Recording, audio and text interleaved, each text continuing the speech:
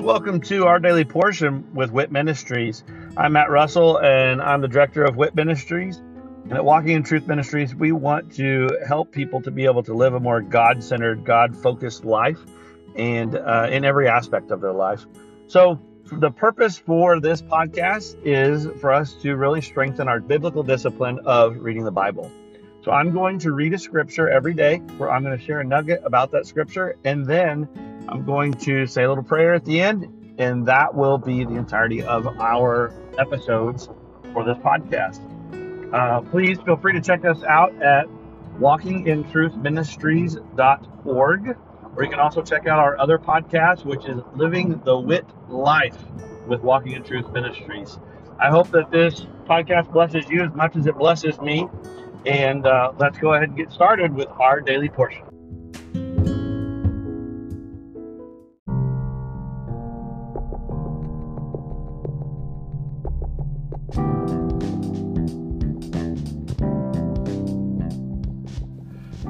Are you concerned about what the future holds? Are you confident that the retirement plans that you have today will still be secure tomorrow? Let us help you by clearing up the uncertainty. This is Matt Russell, the director of WIT Ministries.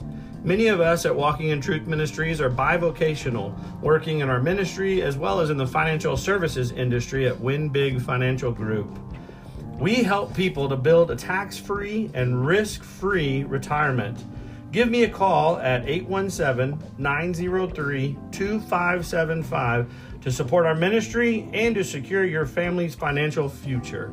Again, call today at 817-903-2575. Thank you and God bless.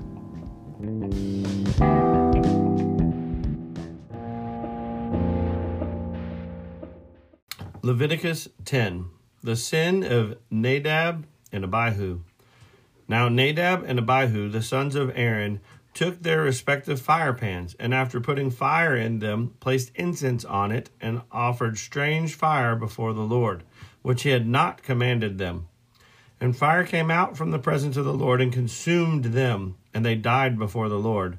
Then Moses said to Aaron, "It is what the Lord spoke, saying, by those who come near me I will be treated as holy, and before all the people I will be honored." So Aaron therefore kept silent. Moses called also to Mishael and Elzaphan, the sons of Aaron's uncle Uzziel, and said to them, "Come forward, carry your relatives away from the front of the sanctuary to the outside of the camp." So they came forward and carried them still in their tunics to the outside of the camp, as Moses had said.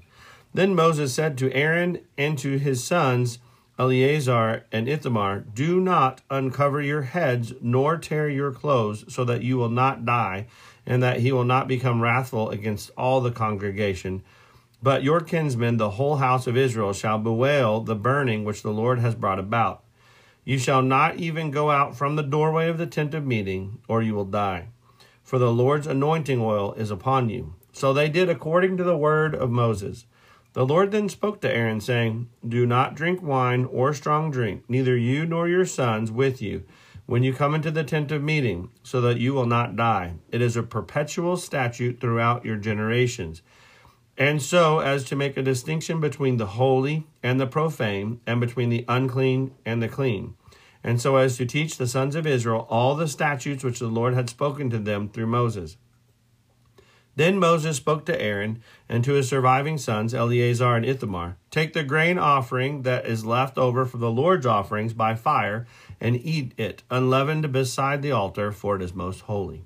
You shall eat it moreover in the holy place, because it is your due and your sons' due out of the Lord's offerings by fire. For thus I have commanded. The breast of the wave offering, however, and the thigh of the offering you may eat in a clean place, you and your sons and your daughters with you. For they have been given as your due and your sons' due out of the sacrifices of the peace offerings of the sons of Israel. The thigh offered by lifting up and the breast offered by waving, they shall bring along with the offerings by fire of the portions of fat to present as a wave offering before the Lord. So it shall be a thing perpetually done, you and your sons with you, just as the Lord has commanded."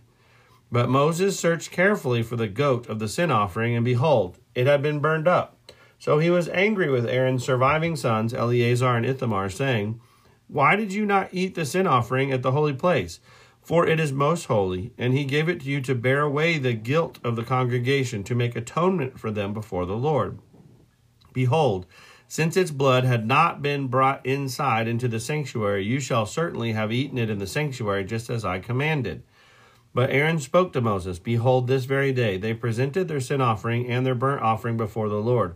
When things like these happened to me, if I had eaten a sin offering today, would it have been good in the sight of the Lord?" When Moses heard that, it seemed good in his sight.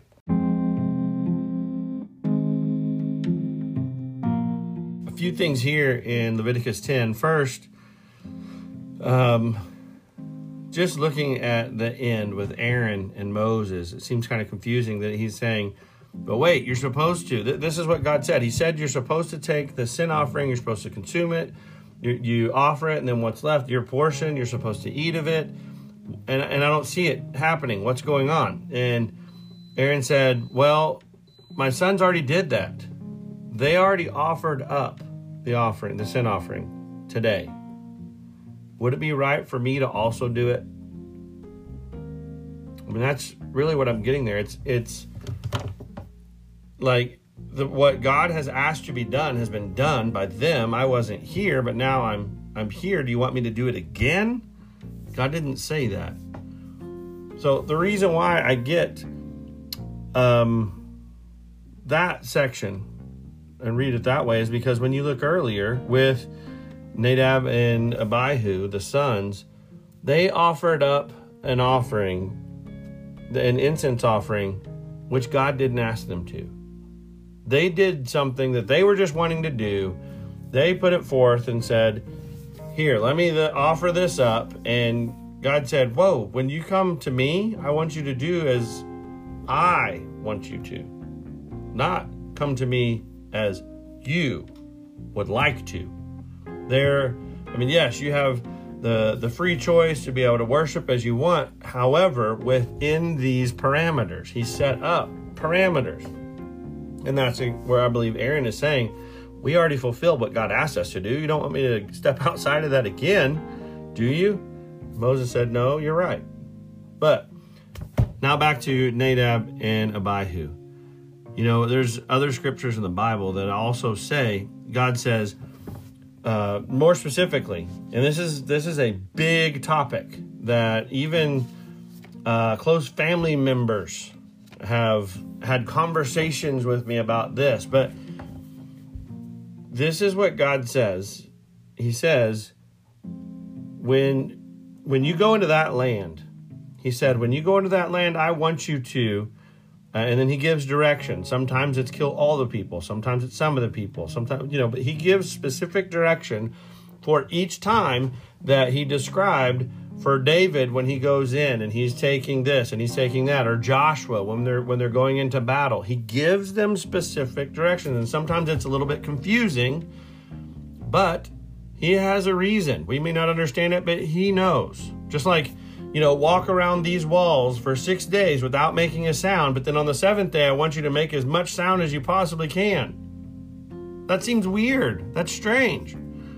Yet when they were obedient, the walls came down.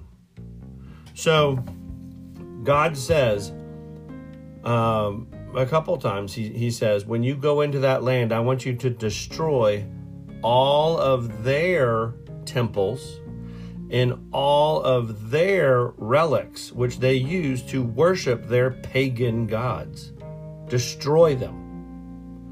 And then he says, in that same context, he says, do not use those things to worship me.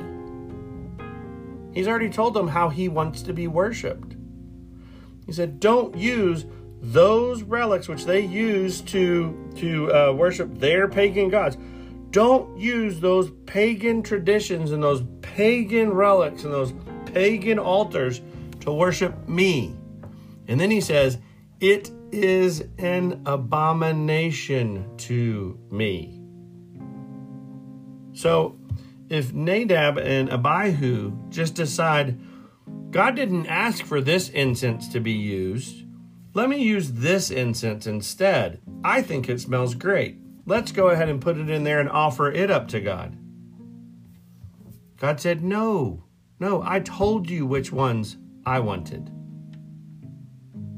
And in further disobedience, they were consumed. They were punished, but to the extreme.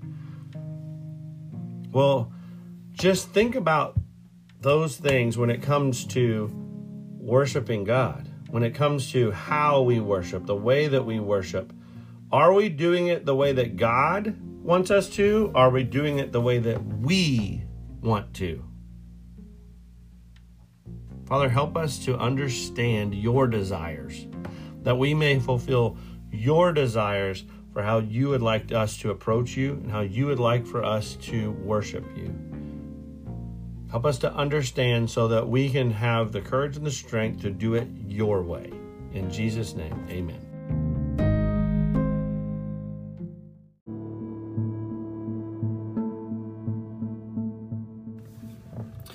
Thank you for joining us today, and I hope that that blesses you either as an individual or with you and your other loved ones.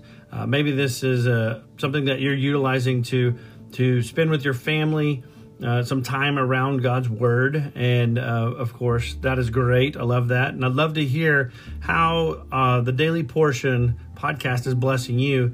If you would, just go to our website at walkingintruthministries.org. And go on there and just drop us a little note about this podcast or one of our other podcasts, or even just check out the events that we have available.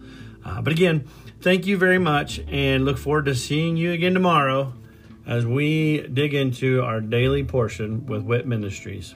God bless.